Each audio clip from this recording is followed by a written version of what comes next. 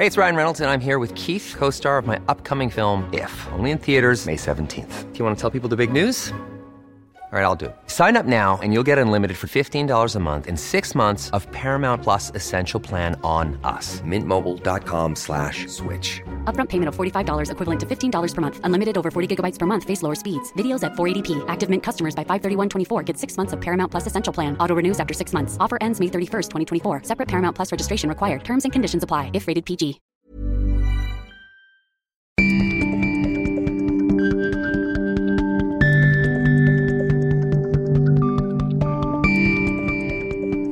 Hej och hjärtligt välkommen till Travel News Podcast. Mitt namn är Viggo Kavling och jag är chefredaktör på Travel News. Här följer en intervju med Björn Ulvaeus som jag gjorde på Grand Travel Award på Grand Hotels stora scen i Vinterträdgården. Det blir frågor om allt från hur det var att växa upp i Västervik till hur man kommer på ABBA Voyage, till varför han driver ett antal hotell, Cirkus i Stockholm, ABBA-museet och Space och en hel del annat. Är du intresserad av reseindustrin så ska du lyssna. Är du intresserad av musik, då ska du också lyssna, men det blir inte en musikintervju. Bandet rullar. Tjena. Varmt välkommen till Grand Travel Award. Tackar. Du är ju mest känd för att vara en artist och en entertainer, låtskrivare, men nu är du här i egenskap av reseindustrirepresentant. Hur känns det? Artist, jag vet inte, det var sista gången jag stod på scenen som artist var faktiskt, jag tänker efter här, början på 1982. Så att, ja. Men låtskrivare kan vi väl säga? Låtskrivare definitivt, ja. Men hur känns det då att vara representant för reseindustrin här? Ja, alltså det är ganska naturligt när man skapar innehåll. När man skapar innehåll inom musik och underhållning att man också blir liksom en del av reseindustrin. Därför att man är alltid beroende av att folk kommer inresande för att titta på det som man har gjort. Så det lever ju liksom i en organiskt förhållande till reseindustrin på det sättet. Jag tänkte vi skulle börja med och prata om var allting började. Du ser bilden där fram också. Ja. Det är en liten håla, vet inte om jag vågar säga, men ja, det får du säga. Det är Västervik. Det var där Västervik. Din karriär började i reseindustrin före du blev musiker. Nu vet jag inte vad du syftar på. Vi har inte snackat innan så här riktigt om vad frågorna skulle bli. Men du jobbade på hotellet, kan vi... Ja, så. Det var så jag menar. Nu förstår jag. Var det inte så, eller? Just det. Jag försökte läsa på lite. Jag jobbade som springpojke på ett hotell i Västervik, det stämmer. Och det hotellet hade dels ett sånt här vanligt stadshotell, men också ett litet en sommarrestaurang som låg en bit därifrån. Jag tror, och det är den vi ska prata om. Där ligger ja. Den har brunnit, den brann. Och så byggde de en ny som var så förskräcklig, tyckte jag. Och så för ett antal år sedan så hade jag lite grann involverade mig i fastighetsbranschen. Och jag hade en kille som jag jobbade med. Jag sa till honom, du skulle inte kunna göra någonting i min gamla hemstad Västervik. Och då rev vi det som kom istället för den där. Och nu så är min dotter Anna som driver familjeföretaget Slottsholmen i Västervik. Och det hade jag ju aldrig kunnat ana att jag skulle återvända dit på det sättet som jag gjorde. Men kan vi kommer till hotellet. Men jag tänkte, hur var det då att jobba som nisse på hotellet på 60-talet? Det var vidare kul jobb. Ägaren till det här hotellet, han bodde på själva hotellet. Och på somrarna så skickade han efter mat från sommarrestaurangen. Och jag hade en sån där paketcykel och då åkte jag hämta käk åt honom. Och det var, jag svär på det, alltså 90% pyttipanna. Och han lämnade alltid, han ställde ut brickan när han hade käkat färdigt utanför dörren. Och en kille på, vad var jag, 12 år, 11-12 år. Det är klart man smakar av det där. Men annars, det var inget intressant jobb, det kan jag säga direkt. Men jag stod till och med i disken där och diskade tillsammans med, på den tiden, italienska invandrare. Så där lärde jag mig en del. Du tjänade lite pengar och du fick köpa en gitarr och så blev det här bandet då, West Bay Singers heter de väl? Just det, vi kallar oss för West Bay Singers. Och vi var en hobbyorkester som under gymnasiet. Vi ägnade all tid åt att repa och spela amerikanska folklåtar och engelska. Och sen alldeles när vi skulle ta studenten, så det året hade vi sagt att nu lägger vi ner det här. Då skickade min mamma in att vi ville vara med i en amatörtävling. Och den gick på radio och tv och vi var med där. Och så blev vi upptäckta av Stickan Andersson. Han kom nedåkande till Västervik i en sån här P1800 från Stockholm och imponerade på landsortsgrabbarna något enormt. Jag kommer ihåg att vi satt i mitt pojkrum, alla familjer, och samlade runt och han pratade vitt och brett om hur det skulle bli. Och vi tänkte, vad fan. Han erbjöd 3% royalty. Och vi tänkte, vad fan, är det här bra eller är det så här det är?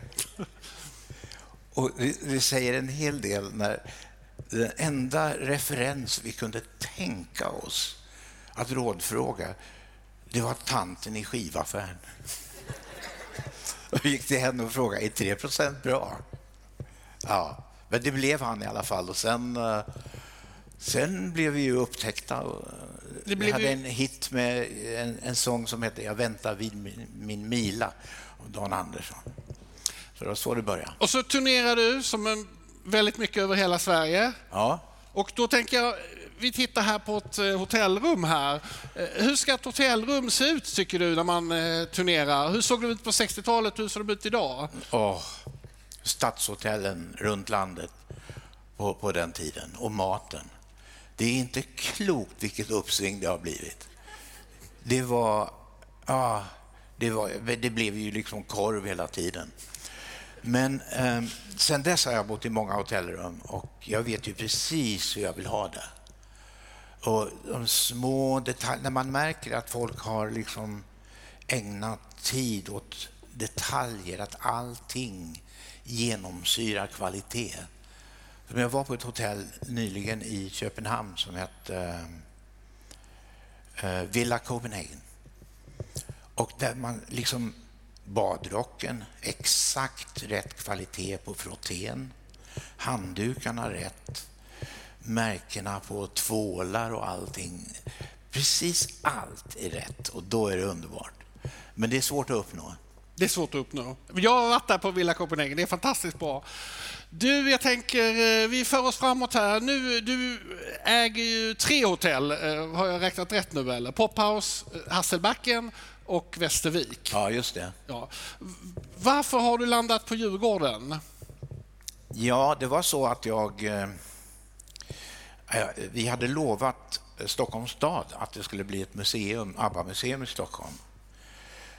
Efter de övertalade oss till det. Vi var inte speciellt förtjusta i det. Men så plötsligt så hade de hittat platsen för det och det var på Djurgården. Och då tänkte jag, fan, jag kan ju inte gå förbi där med mina ungar barnbarn och sådär. Om det är ett medelmåttigt, litet halvtrist museum. Så jag var tvungen att blanda mig i det. Och då gjorde jag ABBA The Museum där. Men det var så långt mina planer gick. Men då ringde Conny Jonsson, founder och ordförande för EQT. Han ringde till mig och sa, du, ska inte vi köpa den här fastigheten ihop? Och vi kom så bra överens att yes, så blev det. Och sen blev huset next door till salu och sen var det cirk och så logiskt sen Hasselbacken. Så det var så det liksom bara hände. Jag tänkte vi skulle bara stanna lite vid ABBA-museet. För att då får man ju lyssna i hörlurar när du berättar när du träffade din första fru och hur nervös du var och så. Och, alltså, det är så fruktansvärt. Alltså, berätta lite om det. När jag träffade min första fru. Ja, men alltså du berättar ju när man är på museet så berättar du alltså hela upplevelsen med museum är ju väldigt intim. Ja, om jag säger så då. Nu kommer inte jag riktigt ihåg vad jag säger på den. men hur jag blev förälskad i henne när jag hörde hennes röst. De andra grabbarna i West Bay Singers, sedermera Hootenanny Singers, svär på att det var så. Jag hörde hennes första singel på radion och sen träffade jag henne när hon turnerade, vi turnerade och så träffades vi. Och, ja, visst var det nervöst, men hela upplevelsen av museet är ju väldigt personlig. Alltså man ser köket som ni bodde i och så. Först en kontrollfråga. Det sägs att ingenting var sparat så ni var tvungna att köpa in allting igen. Nej, det fanns ju lite gitarrer och lite instrument och sånt där. Och sen med åren så har ju folk liksom skickat in saker som har haft med oss att göra från olika håll ute i världen. Så att det är mycket där som är absolut äkta så här som man kan ta på. Men jag ville att det skulle bli ett museum som var väldigt nära och väldigt, väldigt jordnära för att liksom visa på, speciellt för utländska turister som inte riktigt fattar liksom de små omständigheterna som vi kom ifrån. Och där allting började, för det var ju så liksom West Bay Singers och sen så blev det vad det blev. Och det är det som är kul för de som kommer till museet och ser att det var så här det började. Det som ni har här på, det kallas för pophouse. Vad är det? Det är ett företag som ägnar sig numera åt att utveckla sångkataloger och köpa sångkataloger och utveckla dem. Lite grann med samma idé som vi har gjort med ABBA-katalogen genom åren, genom att olika aktiviteter och typ Offspin som Mamma Mia-musikalen, Mamma Mia the Party och nu senast Voyage. Så Pophouse in essence håller på med sånt nu. Var kommer det sluta? Ja, det vet ju inte jag. Jag blir 78 i april, så att sluta kommer du göra. Men jag tror att jag kommer att skriva låtar ända in i slutet. För det är liksom det som man återvänder till som är det roligaste.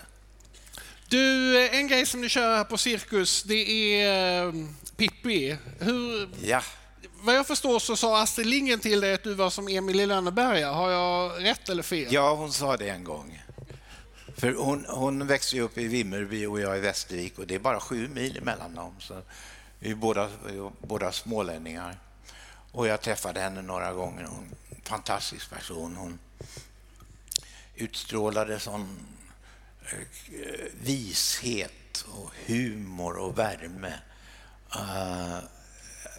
Och jag beundrade henne så mycket. Till och med så att alldeles när jag var i början av min karriär så var det en veckotidning, jag tror att det var Allers, som hade en artikelserie där en ung up and coming artist fick önska sig att träffa någon nu levande berömd svensk. Och jag valde Astrid Lindgren. Och jag fick träffa henne. Hon sa inte ja direkt tydligen, men efter ett tag. Och så åt vi lunch på en restaurang i Gamla stan. Det var helt fantastiskt.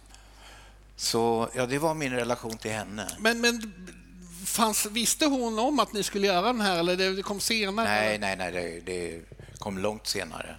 Det kom när Cirkusteatern har ju alltid varit stängd under sommarmånaderna.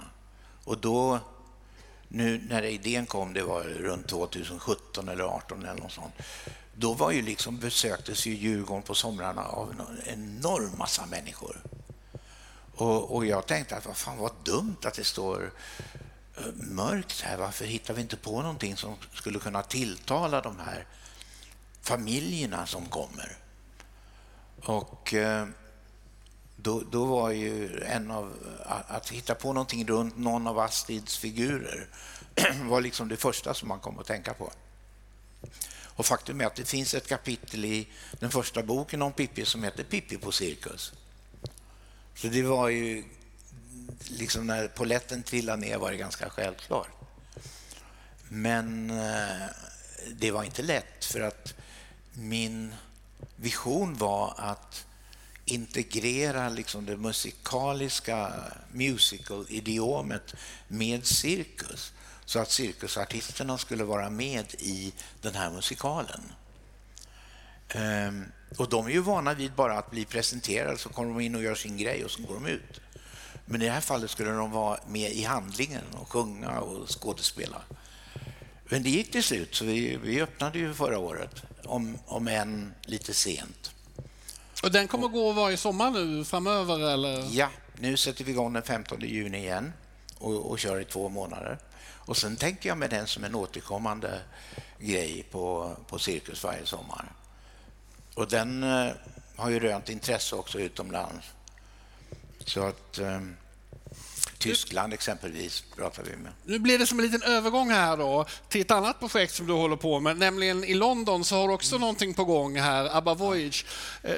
Vad är det för någonting?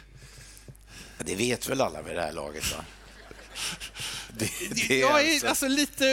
Det är lite obegripligt ändå på något sätt. Ja, har du sett det? Nej, jag har inte sett det. Nej, okej.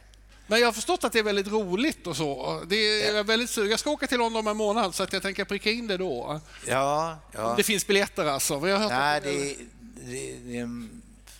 vi fattar inte riktigt vad det är som har hänt, för det är en sån våldsam hit som ingen har upplevt nästan. Men det är ju alltså avatarer, finns inget bättre ord egentligen. Kopior av oss när vi var från 1979-80 någonstans. Och en konsert med oss där vi på 1,5 timmar ungefär. Och ja, det är det är. Men, och sen har vi byggt en arena då i Stratford utanför London som tar in 3000 personer varje kväll. Och det förunderliga är att dels att det säljs så mycket biljetter, men också att människor som kommer dit, de vet ju inte vad det är de ska utsättas för. Men det finns inte någon som jag har talat med som inte just grips av att de vet att det är film, att det är skärmar. Men ändå vet de inte det. Ändå, vad fan, de är ju där. Nej, det vet jag att de inte är. Jo, men det är de ju. Så det är den reaktionen, och en våldsam känslomässig reaktion hos folk. Så det är underbart att se jag har varit där några gånger. Men man måste se det för att förstå vad det är. Men vi firar ju 1-årsjubileum i slutet av maj. Och vi ligger väl på en kapacitet av 98,5% eller något liknande. Så att, men ska det bli fler? Ska ni flytta runt? Kommer det till cirkus? Vad tänker du ska hända? De var väldigt glada. Jag var ju på konsulatet där. De var ju extremt tacksamma att du hade valt att starta det i London. Du har ju startat i Las Vegas eller på andra ställen här i Stockholm också. Vad är planen framåt? Har du någon plan som du vill berätta om, eller? Ja, det kräver ju liksom att det måste gå ett antal år, vilket gör att det måste finnas publikunderlag runt omkring där man gör det. Så vi har tittat lite runt och vi har fått mycket intressant och entusiastiskt erbjudande från Singapore. Så nästa arena, det blir en replika då. Den blir förmodligen i Singapore.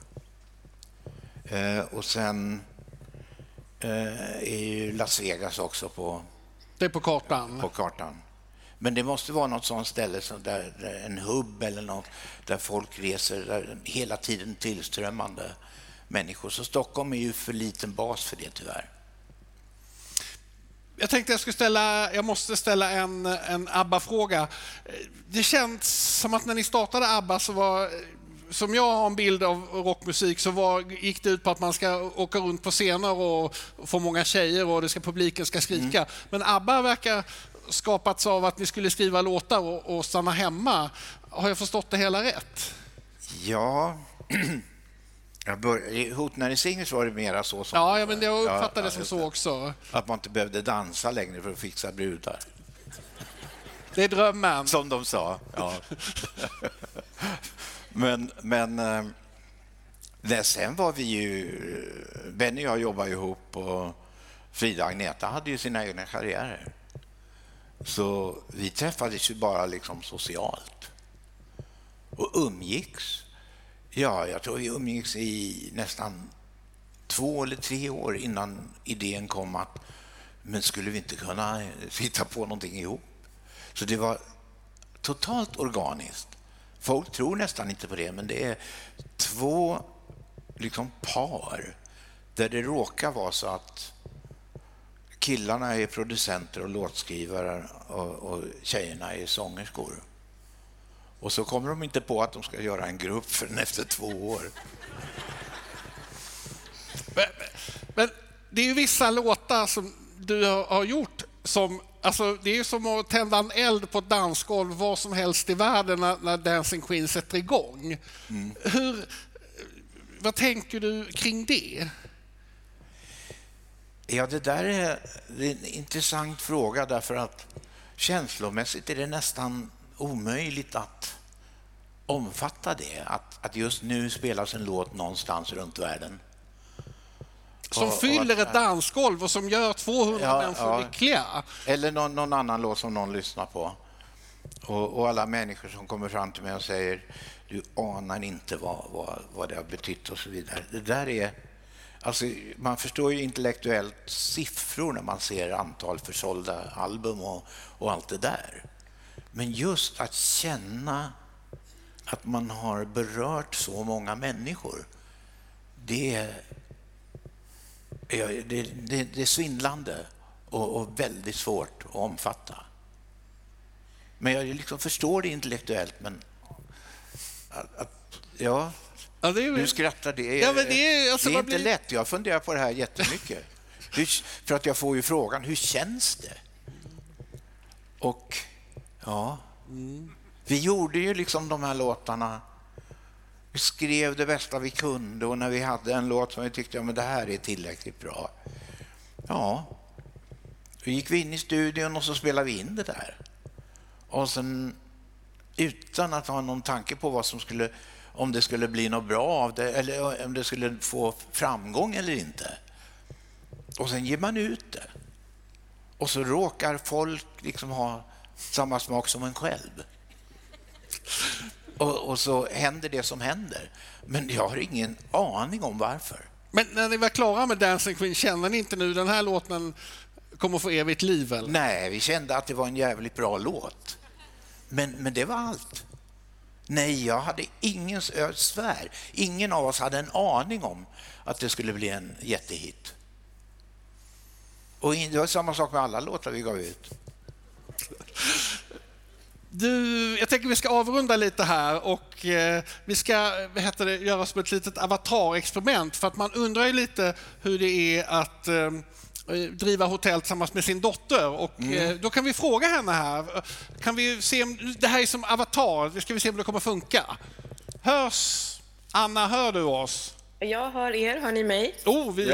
Hej, vi ser Anna. dig också. Hej. Älskade dotter. Hej pappa.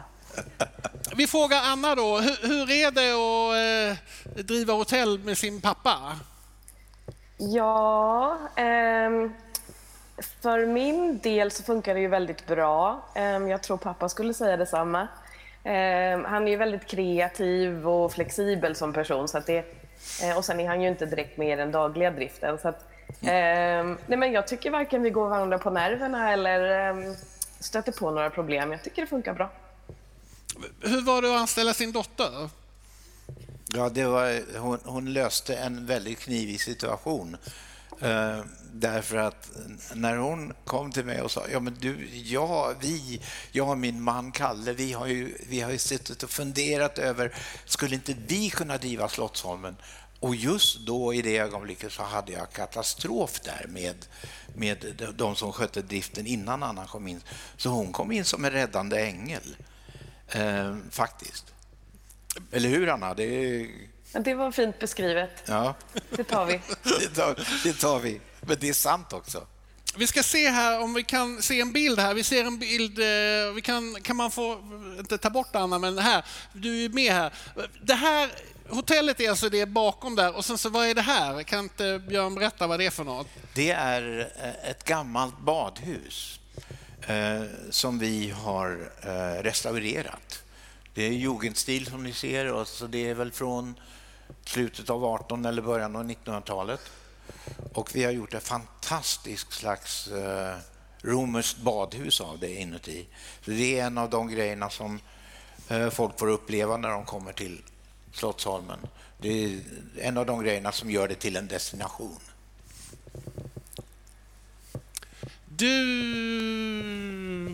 Nu så kan vi få tillbaka Anna här. Ja. Där kom du, härligt. Men du får chansen här nu. Varför ska man komma till Västervik? Ja, jag anser ju att Slottsholmen är byggt på en av världens vackraste platser. Vilket rum du än bor i så har du ju en helt makalös utsikt över vattnet. Och sen har vi ju varmbadhuset, vi har konferenslokaler och allt det där. Men det är lite unikt just med location och med hjärtat som finns här, det tycker jag. Det är väl ett litet ABBA-museum också, kan man inte säga det? Ja, det har ju väldigt mycket av mig i det i alla fall. På många olika sätt, inte bara min dotter utan matsedlar och allt möjligt. Mor Ainas strömming exempelvis. Det var en strömming som min mamma serverade på lördagarna alltid. En variant av den får man ibland på Slottsholmen. Det finns en bok också som man bara kan läsa där. Ja, just det. Det finns en bok som man bara kan köpa på Slottsholmen som är små historier ur mitt liv och speciellt kanske då från Västervik.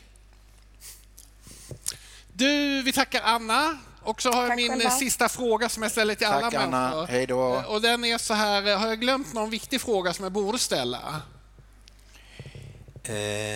Det har du säkert. Men då är det så smart att då kan jag säga så här, men då kan du ställa den frågan till dig själv och så kan du svara på den. För det är oftast folk som vill prångla ut olika grejer när jag ska intervjua dem. Jag är intresserad av hur det går för reseindustrin. Ja, men... det kan du svara på. Ja, nej, men min bild är att det är väldigt positiv stämning i reseindustrin just nu. Det känns som... det var någon som skrev i Travel News att folk har lite ångest för lågkonjunkturen och de löser det genom att konsumera resor och gå på hotell och äta på restaurang och så. Ja. Så att det känns som att det fortfarande finns ett väldigt stort intresse för de produkter som reseindustrin tillhandahåller. Ja. Jag känner mig liksom positiv. Sådär. Sen så har jag ju varit i lite olika branscher och bevakat dem och det finns en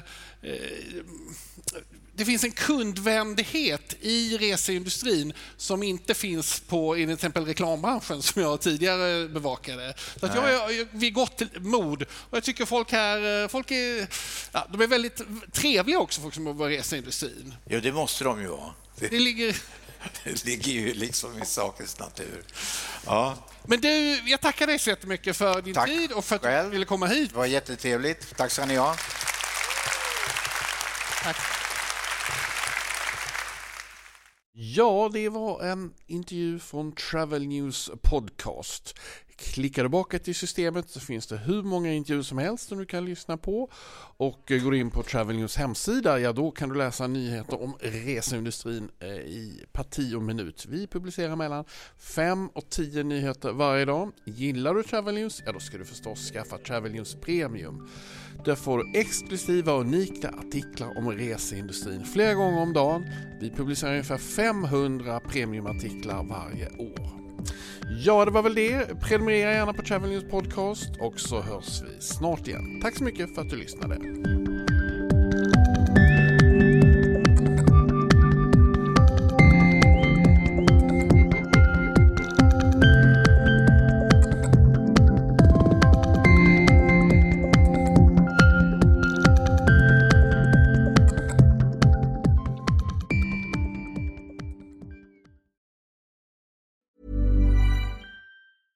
Imagine the softest sheets you've ever felt. Now imagine them getting even softer over time. That's what you'll feel with Boll & Branch's organic cotton sheets. In a recent customer survey, 96% replied that Boll & Branch sheets get softer with every wash. Start getting your best night's sleep in these sheets that get softer and softer for years to come. Try their sheets with a 30-night guarantee. Plus, get 15% off your first order at bollandbranch.com. Code BUTTERY. Exclusions apply. See site for details.